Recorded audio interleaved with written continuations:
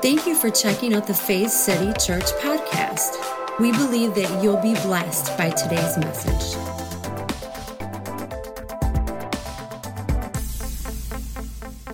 Can we just do it together? Yeah. Don't throw all that on me. I know.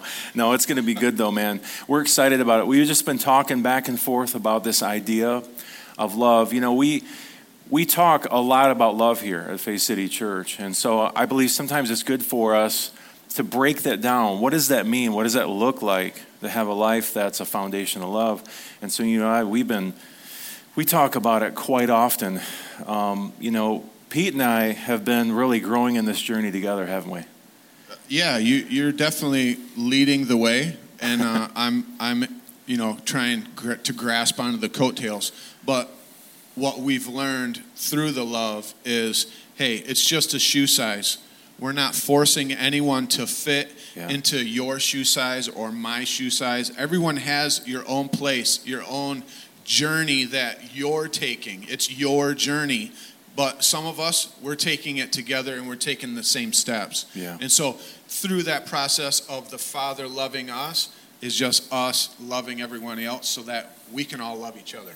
Yeah, and I think it's good to have someone to go along the journey with you, because sometimes you can feel like you're alone, when you're trying to go from one box to another.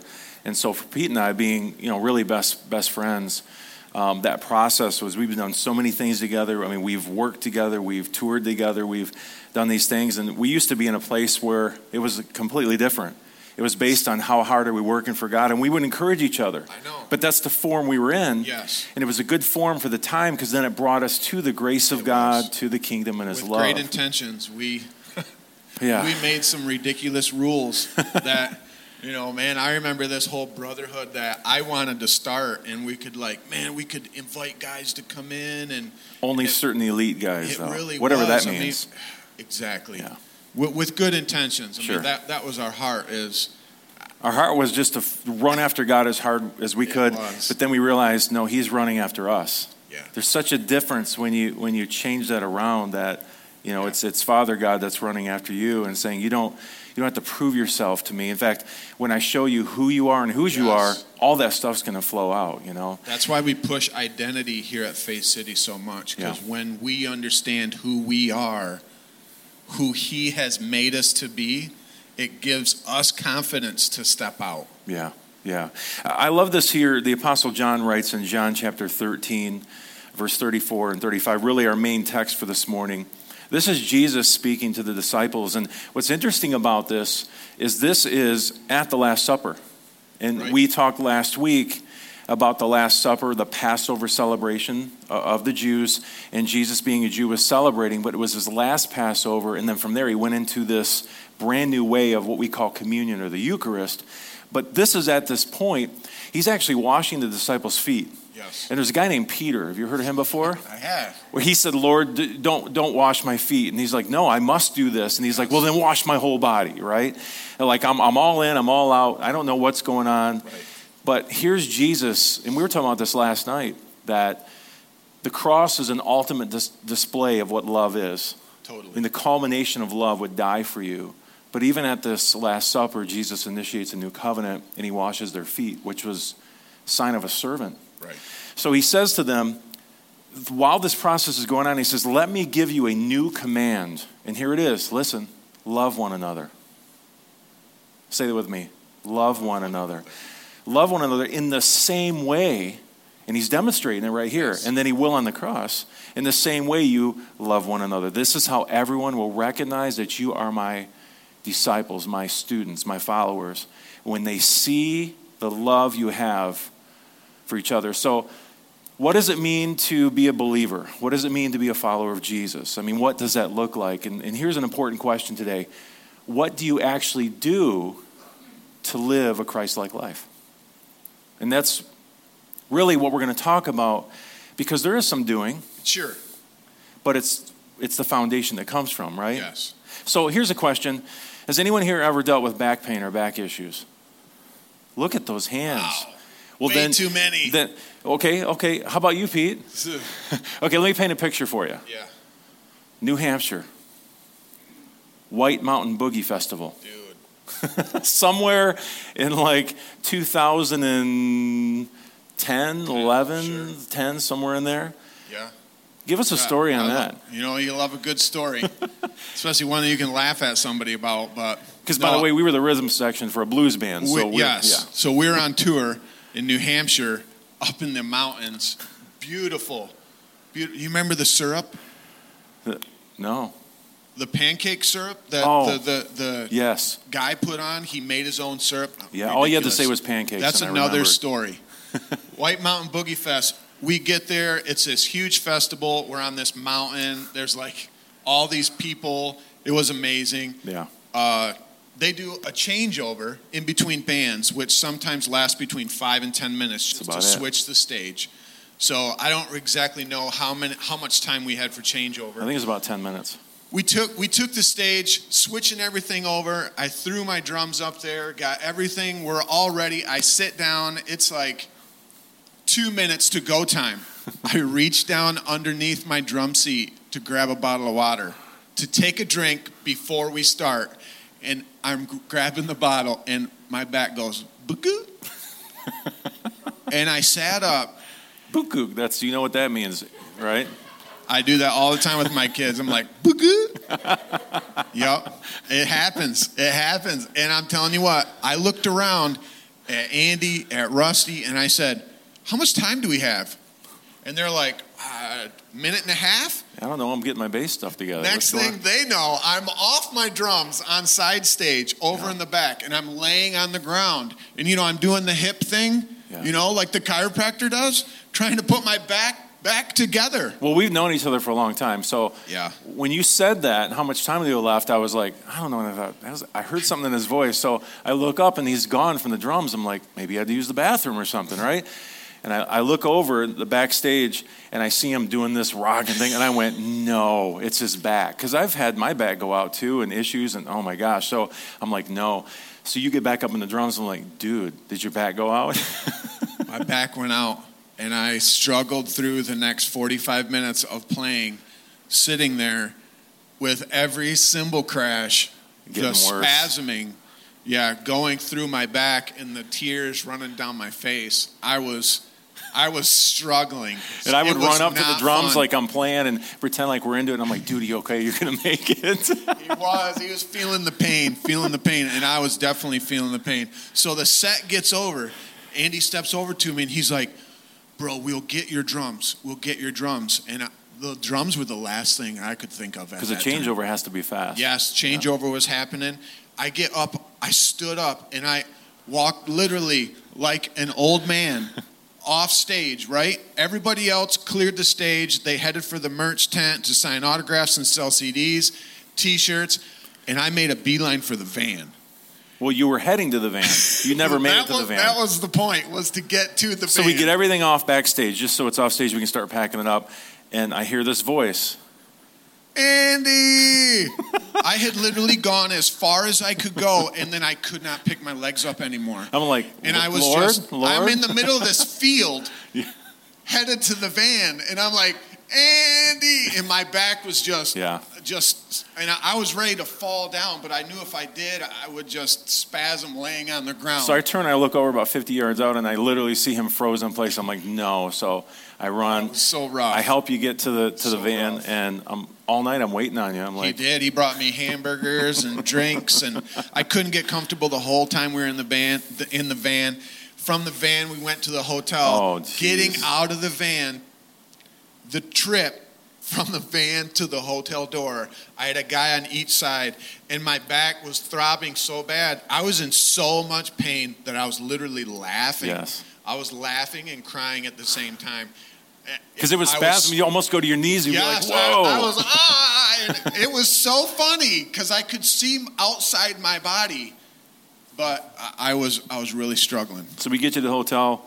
You're like, just lay me in bed. I'm not moving. You got me to my room. I will pee the sheets. I don't care. I'm not moving. I was ready to. I could not. And then, the trip from New Hampshire home. Yeah. So it was pretty crazy. But, through that process for me, never once was like, oh my gosh, what a baby. Or, oh my gosh, I've got other things to do. What would be the reason that I would be there at his side, that I would do what I did and be there for him? Right. Well, we love each other. That's it. You've always been there for me, vice versa. I've been there for you. It's all about love.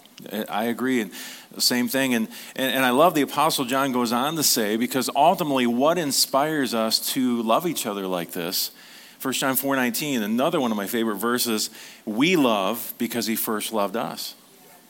Plain and simple. There's something that happened there. So again, this is definitely one of my favorite verses. I mean, think about this. Even our ability, Pete, to love comes from his love for me. Yeah. It's reciprocal. So how's your back now? Great. Amen. Love you, man. Love you too, man. I'm looking forward to this series because there's going to be so many more stories and just things that we're going to get to share. But it's all on this foundation of love. That's really what it comes down to. And talking about, what does it look like? Because I think sometimes what happens is we have two sides of the road. And how many know if you go too far either side of the road, you fall into a ditch? And so we have this ditch of complete legalism where you just need to do it because you need to do it. And God expects it, so you better do it.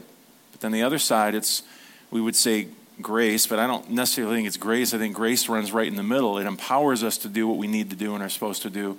It's the side that says, well, I don't have to do anything. But how many know in the kingdom we do things, but we do them inspired by this foundation of love? And so for the next several weeks, we're going to talk about that. Next week, we'll be talking about another facet of this, the week after P2B, and we're going to kind of go back and forth. And I love having the different flavor and the different vantage points, and maybe even he and I will do some more talking together. But nonetheless, we really want to paint this picture of what it looks like to live a life in Christ, where you have this reciprocal love relationship. Because it's one thing to confess Jesus as Lord, to go to church, to read your Bible, to pray, the churchy Christian things that we do, which are all great. I believe we should. Again, what inspires you to do these things? But here's the thing, to actually think through the day-to-day of living out this life, it's a completely different thing altogether. Because, I don't know about you, but I've met people who would say, I'm a Christian, I prayed a prayer, I love Jesus. But then, and I'm sure that I have days like this too, and I know for sure when I was living by the letter of the law, it was probably a lot more of this, but they look nothing like Jesus. There is no love, there's no grace, there's no acceptance. And I think a lot of that is, Pete, and we were talking about this even last night, that sometimes we project on the people how we feel. So if we feel unworthy, if we don't feel good enough, then it's easy, and I don't believe here's the thing we need to remember, it's with good intentions usually. It's not an on-purpose, vindictive type thing, but we have this tendency to look for someone who is worse, I'm doing the air quotes, worse than us because it makes us feel like we're okay. But when we get this love walk right, with this understanding right, we don't have to look around to scapegoat anyone because we realize we are okay, we are worthy, and it's when we accept that worthiness that we begin to walk this life that has this foundation of love. So, how will that look, living a life of love? How does that apply to me? We could say it like this, how does it look to live out the way of love? Or we could even say the way of Jesus. Think about this, Jesus said, I am the way, the truth, and the life. Now think about even that first sentence, I am the way. There's so much depth in that. And to me, it's partly Jesus saying, guys, even the way that you do life, I am that way. So be followers of me, and you will see your life transform into who I've already made you to be. And that's the beauty of the gospel. It's awakening people to what's already always been there, always available. It's a gift. It's given freely. And here's what I noticed too. When you begin to walk the way of love, you do view people differently.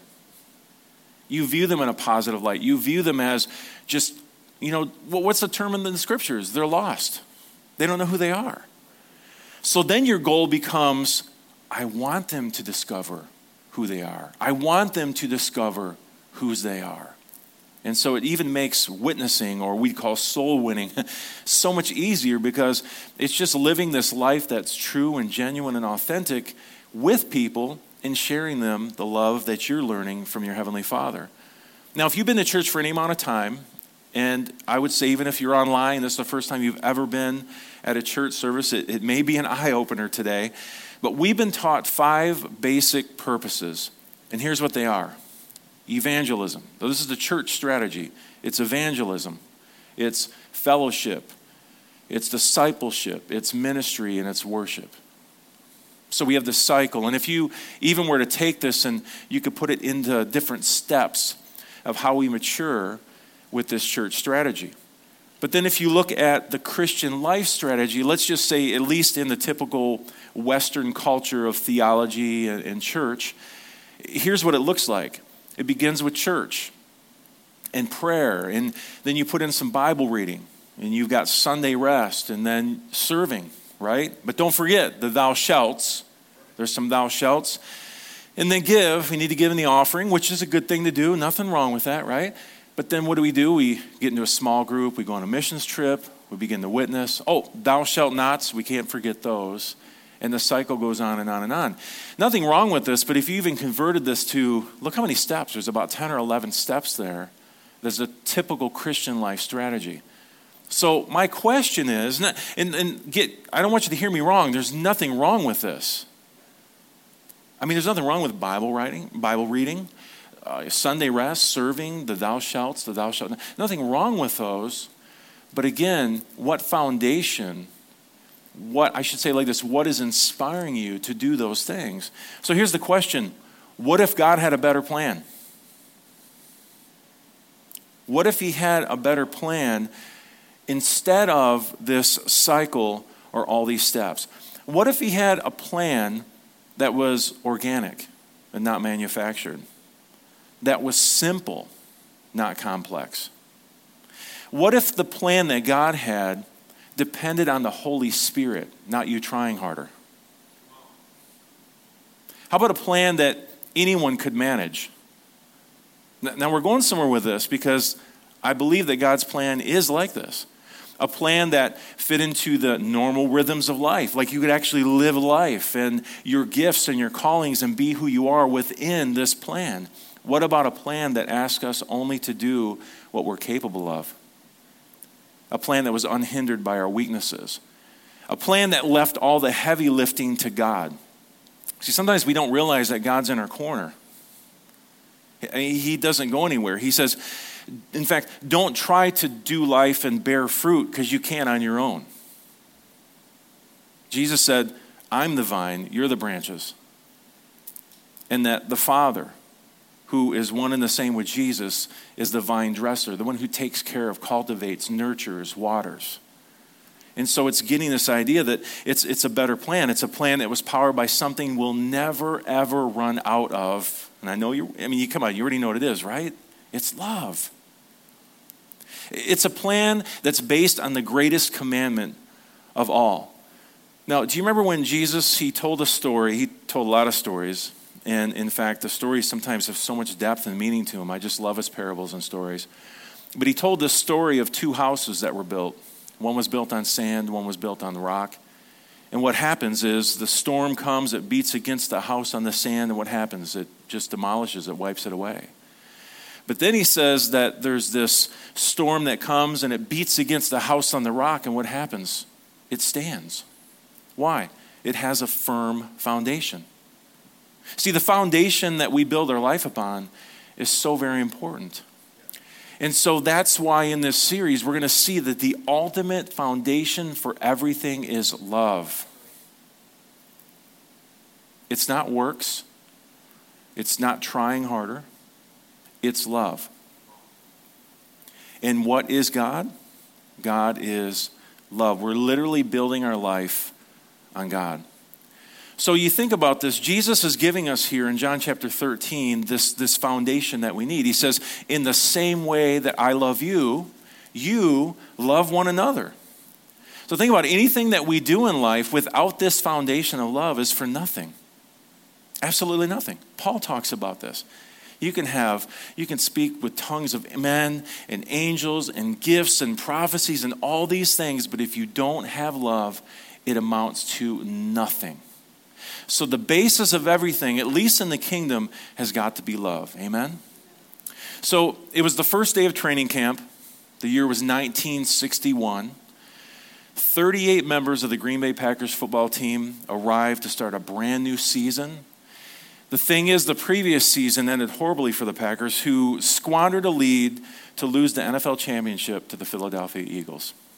And so they come to training camp. They're probably ready for a new year. I mean, they lost a lead. They lost a championship. But for them, this was a brand new season, right?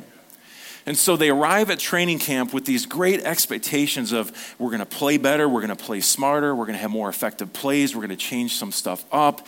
But their coach had a different idea. Vince Lombardi walks into the Green Bay Packers locker room, and he says to the team what actually would become one of the most iconic quotes in sports history. He says, "Gentlemen, this is a football." Everyone say, "Duh." Now, let me tell you a little side story here is I'm putting this together, and I'm like, "Man, I love this story. It's a great story." And I went, "Oh, wait a minute. It's Super Bowl Sunday." Did you guys know it was Super Bowl Sunday today? I forgot. I thought, what a great story.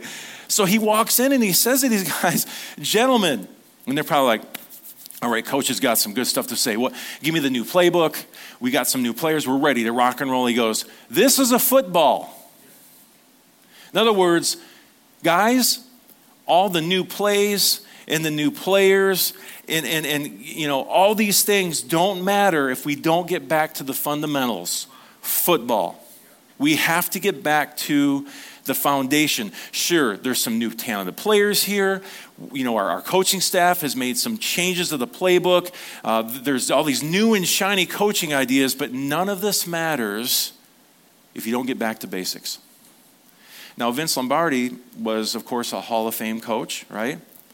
He was an NFL executive, and he was a head coach of the Green Bay Packers during the 1960s, but he led his team during his time to 3 straight and 5 total NFL championships in a 7-year span.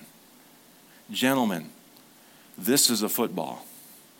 He got back to fundamentals. He got back to the basics. In fact, today, how many are going to watch the Super Bowl? How many love Tom Brady? Come on, man. This guy comes to a team and, wow, he must love Jesus. But all the Tom Brady haters are like, no, he's of the devil. Anyway, but think about this. Today, whoever wins, do you know what trophy they get? The Vince Lombardi trophy. I mean, his namesake in this trophy will be awarded today and every year to Super Bowl winners. I want to say this morning. Ladies and gentlemen, this is the way of love. It's all about getting back to the fundamentals. It's getting back to the basics. And the most basic thing in the kingdom, and I don't say it because it's easy, I say it because it's essential, is love. Now, to sit here and go, yeah, so just love people more. No, that's not what we're saying. Because there's something about the Apostle John when he writes these letters to the churches in Asia Minor, and he has to specify that we love because he first loved us. There must be a training period. There must be some time that we need to spend with Father to really understand this love he has for us, because that is our fuel for life. That is what is going to help us grow in the different facets from the foundation of this thing called love. So we can see that foundation matters.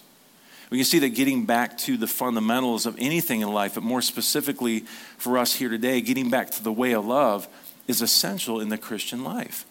Now, the Apostle Paul writes in Galatians chapter 5, I'm going to start with verse 4. He says, "I suspect you would never intend this, but this is what happens.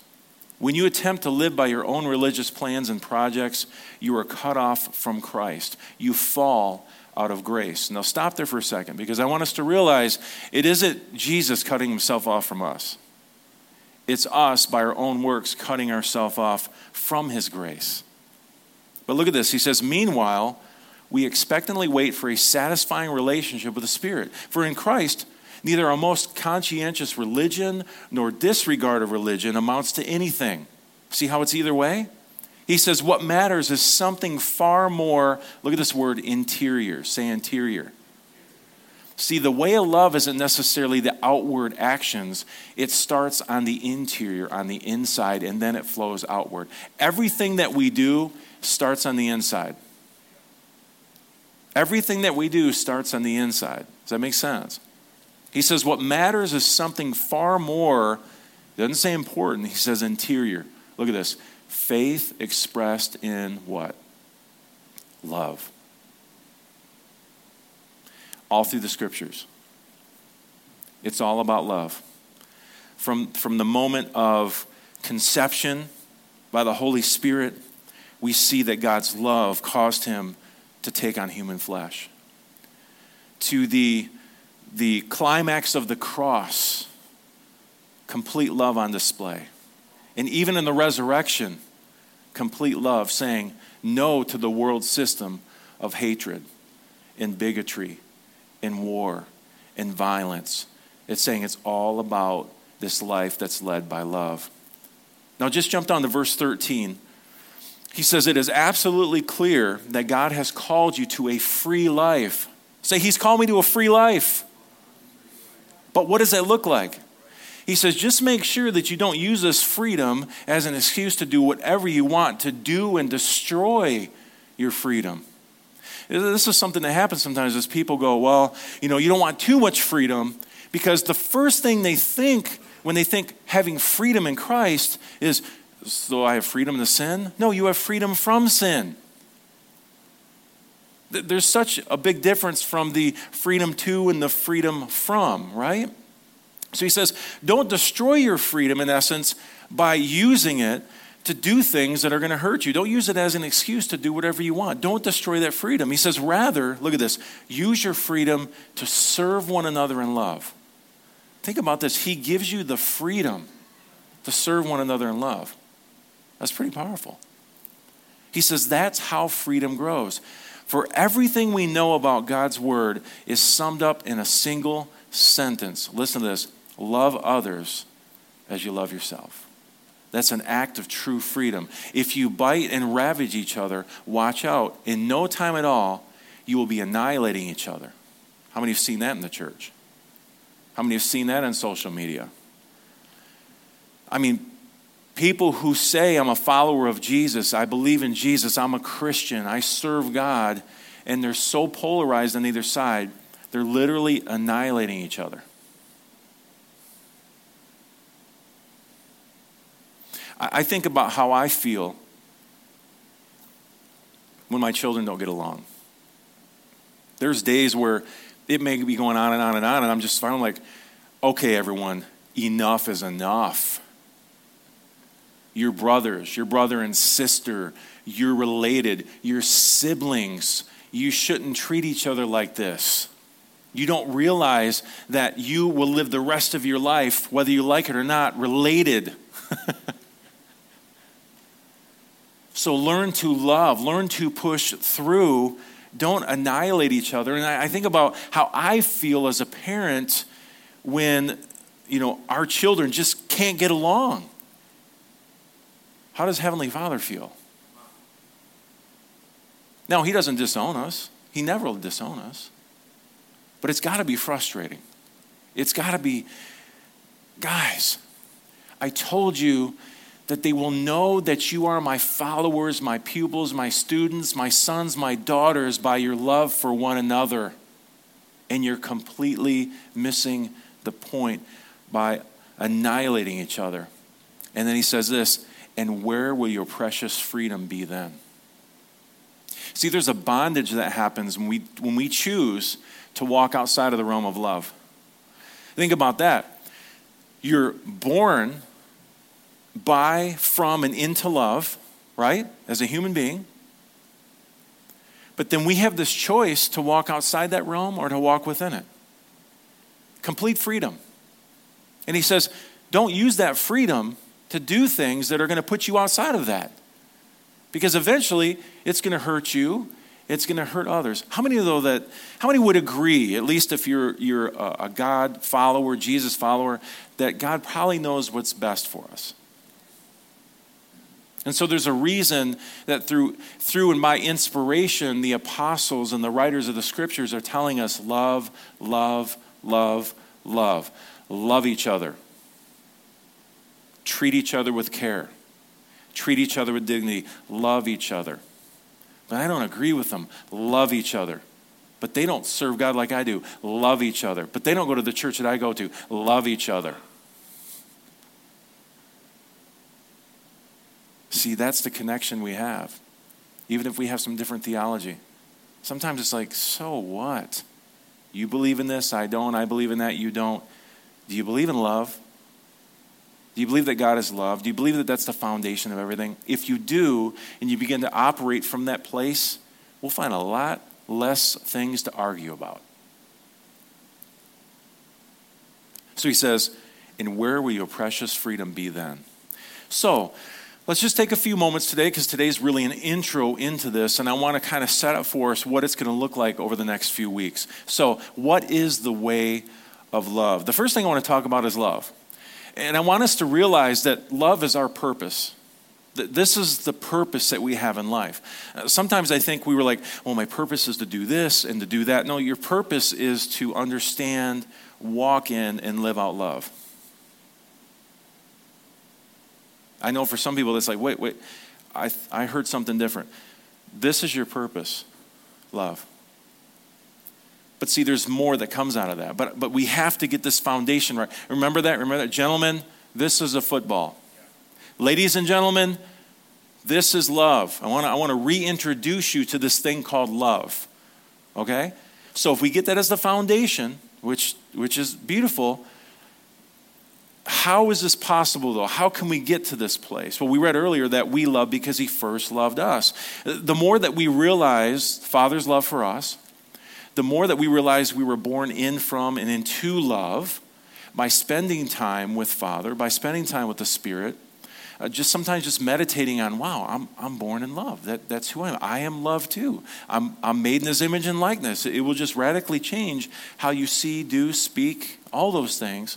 But then what happens is this then flows over to others in love. You're going to hear the word love a lot today in the next few weeks. It's good for us, right? So it starts with God first, and then it can work its way out into us. But then what happens once we begin to get this foundation of this purpose is the second thing here, the practices. That's relationships. It's service. It's worship. Practices are really important. It's important that we practice the love that we're learning.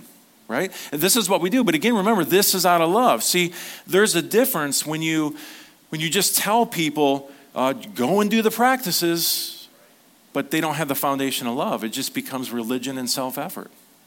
It's something I have to do to somehow be more pleasing, be more worthy, and be more loved. But that's the furthest thing from the truth. You're already loved. So steep yourself in it, immerse yourself in it, grow in it. Make sure that's your foundation, and from that come the practices. I say it quite often, but what inspires us or motivates us to do what we do? Is it obligation or inspiration? Because there's a big difference here.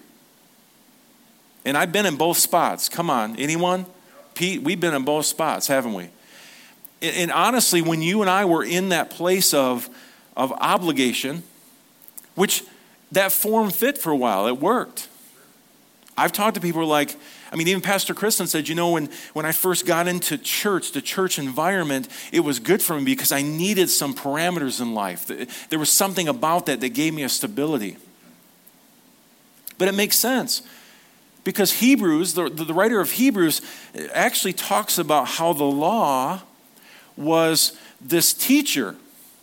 It was a tutor. It was helping people to see lines and maybe some borders and parameters for a while. But eventually, think about this. Eventually you graduate at some point. At some point, if you're 52 and you're still in the 12th grade, I know you're a super, super duper senior. Literally like a senior. But there's a point where you have to graduate up, and Jesus talks about this law of love. Here it is again. Lots of love, guys. The law of love that's been sown into your heart, and you live from that. Not tablets of stone, not 10 commandments, not 613 rules and regulations. It's not what we live from. We live from our heart because we have a new heart. You don't have a wicked heart. You have a new heart. See, there's so many things we got to adjust and see differently. Because if you think you're walking around with a wicked heart, that was something stated by a writer of the Old Testament who didn't get it yet. But your heart is made new. So live from your heart. Why? Because your heart is living from love. Is this making any sense? And so it's really important that we see that. So what motivates you? What inspires you to do what you do? It should always be the foundation of love. It's like, it's natural, it's organic, it's authentic. We don't do them because we're supposed to do them. We do them because we want to, because we have love in our heart. And so it's his love that fuels these practices. Think about this. You can't love and not reach out and have relationships. You can't be full of and love and not serve. You can't love and not worship. See, the foundation, if it's right, gentlemen, this is a football. If you get the foundation right, everything else just begins to flow. And it's like, just kind of natural, right? The toilet seat. You're like, where are you going with this, brother? For most guys, this is a pretty common issue. But when you first get married, you have a tendency to keep that toilet seat up. Am I right? But all it takes is one special night when your lovely bride gets out of bed, nature's calling her to the bathroom, and she sits down, not realizing the toilet seat is up. Hey guys, what follows is a life lesson that is not soon forgotten.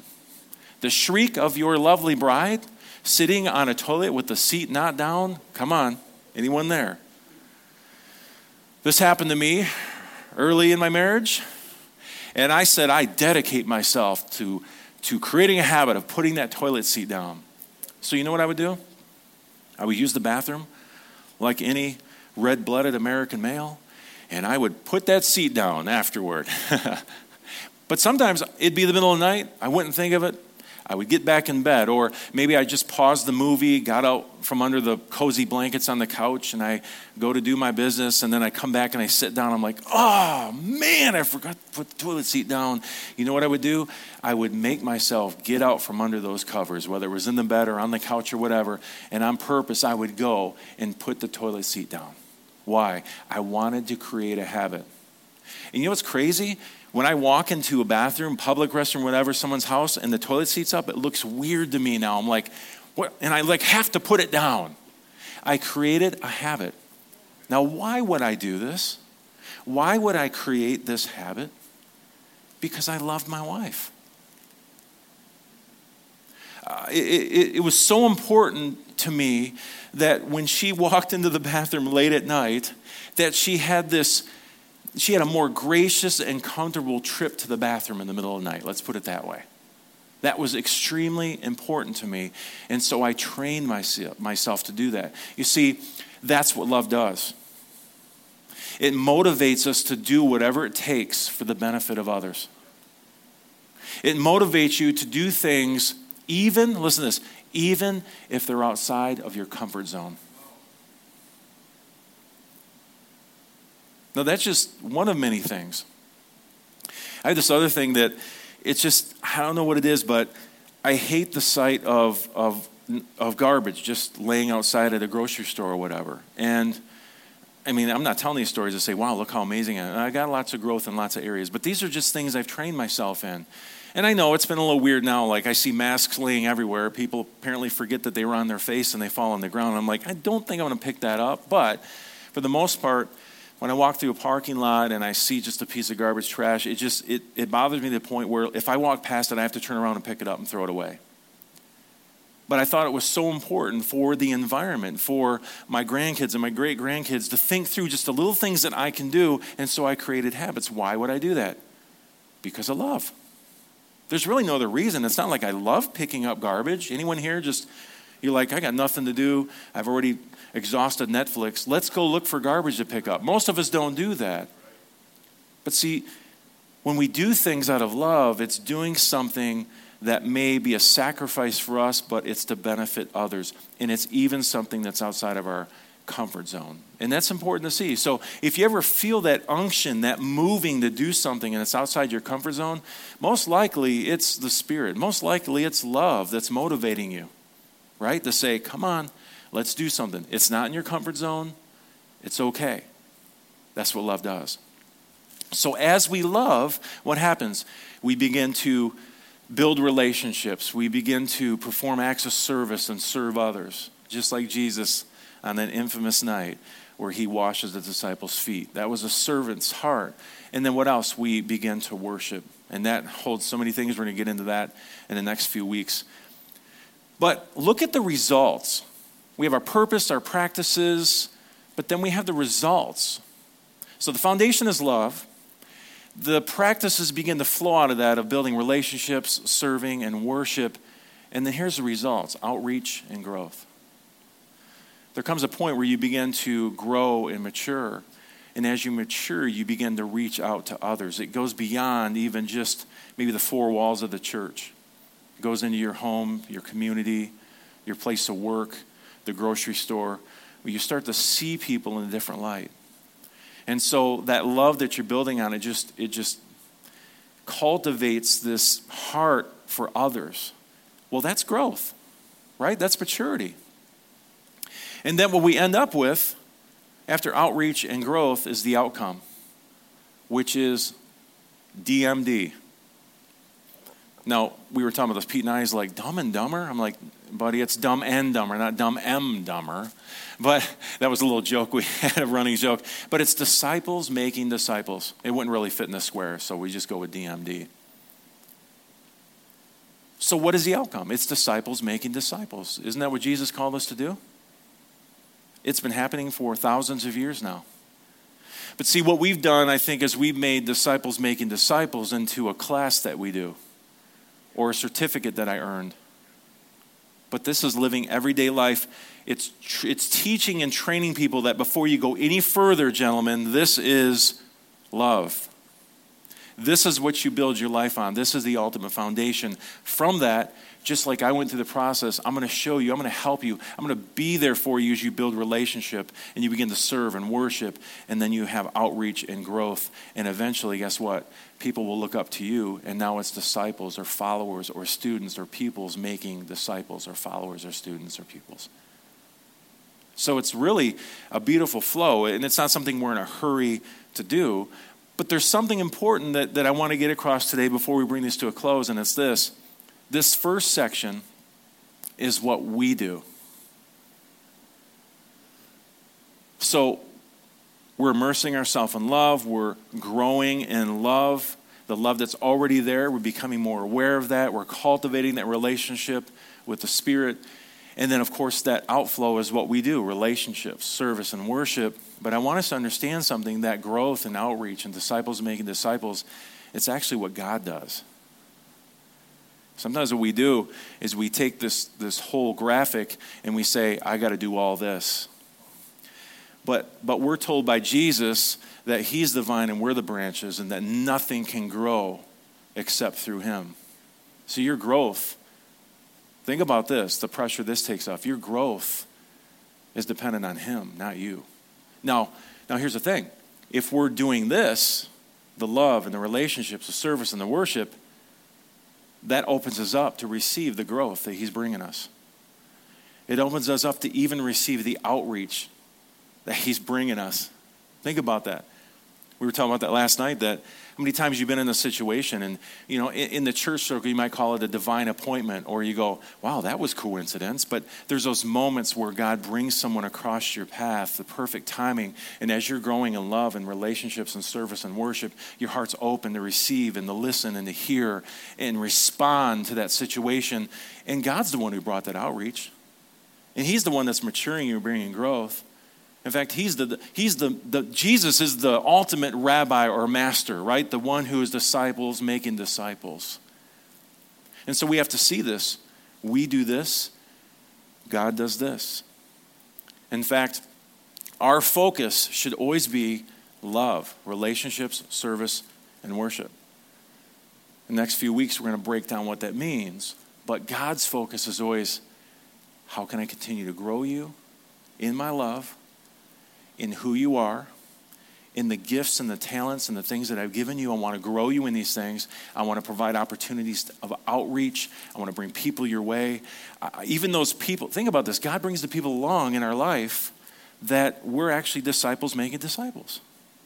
And so it's not just understanding that ultimately love has to be our foundation. It's understanding what our focus is and what God's focus is. It doesn't mean it's not important to us, but all of this is an outflow of love. You may be here today and say, man, that's a lot of stuff. Just start with love. The most important thing. Once you do this, you will begin to understand the relationships, the service, and the worship. Now again, I want to look one more time at our main text. And I love the translation here in the Mirror Bible. Verse 34 of John 13, it says, I give you a new commandment. Keep on loving one another just as I have loved you. My love for you is the source of your love for one another.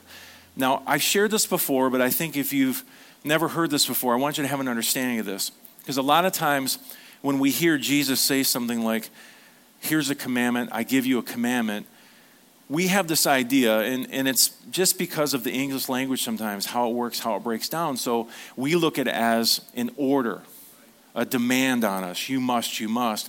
But this word commandment in the Greek is the word entol, and it actually comes from the word telo. Look at this. It means to set out for a definite point or goal. It's the conclusion of an act or state. It's literally the result. It goes on to say it's the ultimate or prophetic purpose. So think about this. Instead of Jesus going, I demand you to do, he's saying, hey, I'm changing your goal.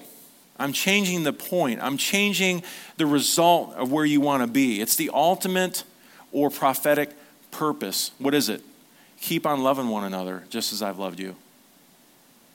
Now just that little tweak can make you go, okay, so he's actually saying, hey guys, through this new covenant, because here's the thing, Jesus didn't come to establish a new religion. Does anyone realize this?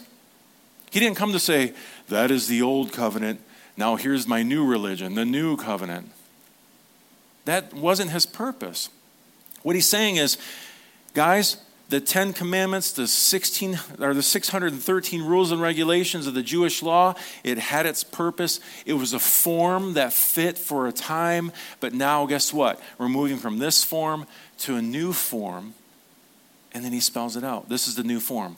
Keep on loving each other just as I love you. Okay, wait, that just seems too simple. Well, try loving someone who's unlovely, and you'll realize it's not as simple as it sounds. Come on. Can I get one amen this morning? But it doesn't mean it's impossible. And as you immerse yourself in this love, and as you realize the immense love he has for you, it just does something to your heart. And I found myself loving people that in the past I wouldn't. I'd have a chip on my shoulder. Well, you don't agree with like I do, believe like I do, you don't agree with me. I've gotten through all that, and it just feels so good. There's that freedom that Paul talks about.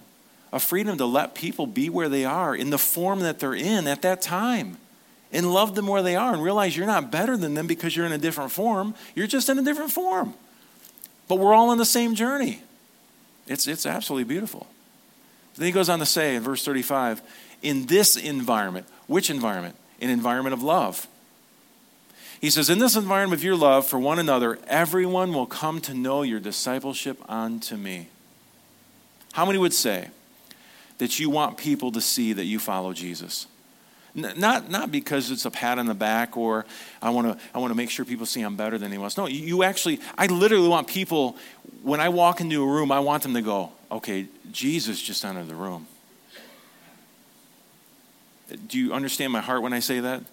I don't want them to fall out and worship me and I'm going to show you this nail scar. What I'm saying is I want people to go, okay, love just walked into the room. Peace just walked in the room. Grace just walked into the room. Come on, we all know at least one person, hopefully in our lifetime, that when they walked into a room, when you talked with them, you felt like you were the only one that they were listening to. You felt ultimate grace and peace and love. It just oozed from them, and you just felt safe, and you felt comfortable, and you felt okay. I believe that's how people felt with Jesus. But see, people who were living lives of sin, which we all know, according to the Greek, sin is when you're living outside of your true, authentic identity. They actually would find their true and authentic identity. Why? Or how? By being in relationship with Jesus. There was something about Jesus. And that same Jesus resides in you. And people need to experience that. They don't need to experience judgment and hate and picket signs and nasty, hateful posts. They need to experience the love of God. That's what's going to change their life. I found that when I tell people how bad they are, they usually drives them away. They don't say, "This is great, tell me more." But we're afraid. We're like, "Well, someone's got to tell." Listen, most people know that stuff's jacked up in their life. Most people do. Most people are like, "Yeah, my marriage is failing. I hate my job. I hate my life. My kids hate me." I mean, I'm not saying every single person, but there's some facet of their life where just things aren't right. You don't have to tell people this. It drives them away. What you do is you tell them who they truly are, how God sees them. His love that was so immense that he was willing to take on human flesh and die for us to show us how much he loved us. And it's within that love and that acceptance that the change begins to happen. Sometimes I think we get scared because we want the change now. We want it now. It's got to happen now. We got to happen now. But let me ask you a question. Does the change happen now with you? No. It takes time. It's a journey. So let's consider others. They're on that journey too. And so it's going to take time. So will you love, and through love, get to that place where you actually are doing acts of service and building relationship and worship, and then from that comes outreach and growth and disciples making disciples? Are you willing to say, "Okay, God, I'm starting at square one. It's love." Ladies and gentlemen, this is love. Now, there's one thing I want to touch on just real quickly, and that is the opposite of love. What is the opposite of love? Anyone? We would say hate, but really, you said fear. I would also say self in this scenario. But here's the thing.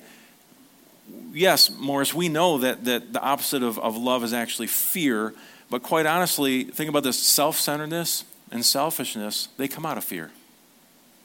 You fear that you're not good enough, that you're not enough, that you're not worthy, that you need to prove yourself. And because of that fear, what happens? You put yourself first so you can prove that you're okay. And so the opposite of relationships, as we have a graphic right here, is self. And upon that self, if that's our foundation for life, and I would say for part of my life, even as a believer, it was. And I would say it probably drove me to that self-effort, because I felt like I had to prove myself. I didn't feel worthy. There was a fear, a literal fear of my Heavenly Father at one point in my walk. Like, everything is cool unless I irritate him. If I get him mad at me, no, God only knows. Literally, God only knows. And so it pushes you into this self thing. And so the opposite of relationships then and service and worship is networking and image and works. We could even say dead works. So now it's all about you and how you can, make yourself be better and okay in the eyes of God and others.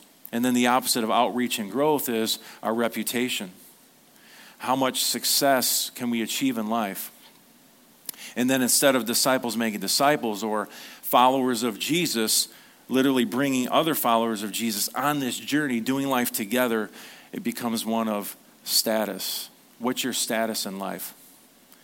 I noticed that when your foundation is love, the ultimate pinnacle in this chart that we're looking at is what? It's relationship with others. It's disciples making disciples. How many know that only happens in relationship, right? if you don't have relationships, how are you helping make disciples? It just doesn't happen. And so it's relational. But with self as the foundation, look at this. What is the ultimate pinnacle? What is the outcome? It's that status. It's your status in life. It's all about you, which often leaves no room for anyone else.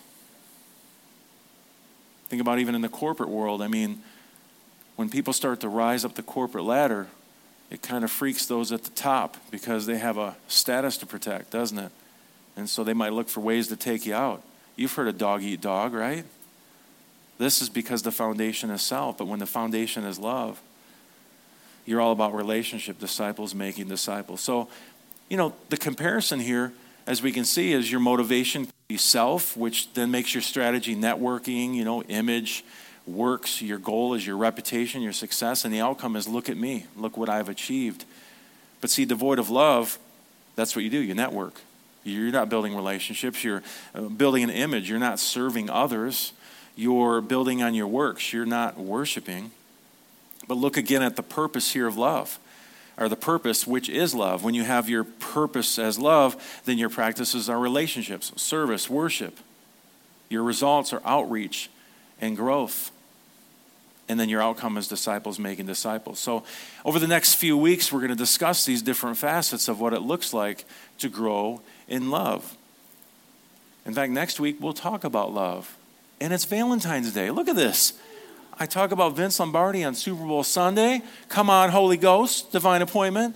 And then next week, it just happens to be we're going to talk about love, and it's Valentine's Day. Love, love. So before you take your lady out, bring her to church, learn about love, and then go share some love. I just want to leave you with this, that our source for this life is love. Without that source, we do everything out of self or from self-motivation and self-effort. So come back here next week as we go through the practices and the results and the ultimate outcome of the way of Jesus, which we would call the way of love. Say that with me, the way of love. Let's pray. Heavenly Father, we thank you for this opportunity every single Sunday that we have to just really together search the scriptures, kind of reconnect, remember together in that spirit of love. I pray that this morning, maybe this is something a lot of us have heard, but maybe it's just a bringing to remembrance thing where we're remembering the importance of the foundation. It's gentlemen, this is a football. Ladies and gentlemen, this is love. This is the way of love. Maybe it's just refocusing on what our foundation should be. Maybe for some of us, it's become dead works. It's become something we're just supposed to do. We've lost the inspiration of love, and it's become obligation because of maybe what man has told us to do, or maybe just a misconception of who you are and what you're about and what you demand from us. It's beautiful to see that, Jesus, you gave us one command, and if we see that word right, you gave us a new goal, a new thing to work toward, to stretch for, and that's loving others as you have loved us. So I pray that through this series, we would first and foremost see that the ultimate foundation is your love for us. And then our love is a result of you first loving us. But then through that, we look at these different acts of service, the relationship building, the worship, the things that come out of it, the focus that we have. And suddenly, the things that we do for you, that we do for the kingdom, it's not laborious, it's not hard, because we're working from the right foundation. If there's anything that we're missing, if there's anything in our heart, there's a lie that maybe we're believing, I pray, Holy Spirit, that you're shining your love and your light on that right now in Jesus' name. That even now, whether people are physically here, they're watching online, that you're just showing them that the error that they're believing, but not to bring shame, to bring healing, to bring truth, to show us the proper way to view you, ourselves, and others. And I pray as we continue in this series, we'll be better at the end than we were in the beginning, because we chose today to refocus on love. Let love be our main foundation. Ladies and gentlemen, this is the way of love. In Jesus' name, and everyone said, amen. You receive that this morning? For more information about Faith City Church, please go to faithcity.tv. As always, we pray that you would grow in the knowledge and grace of our Lord and Savior, Jesus Christ.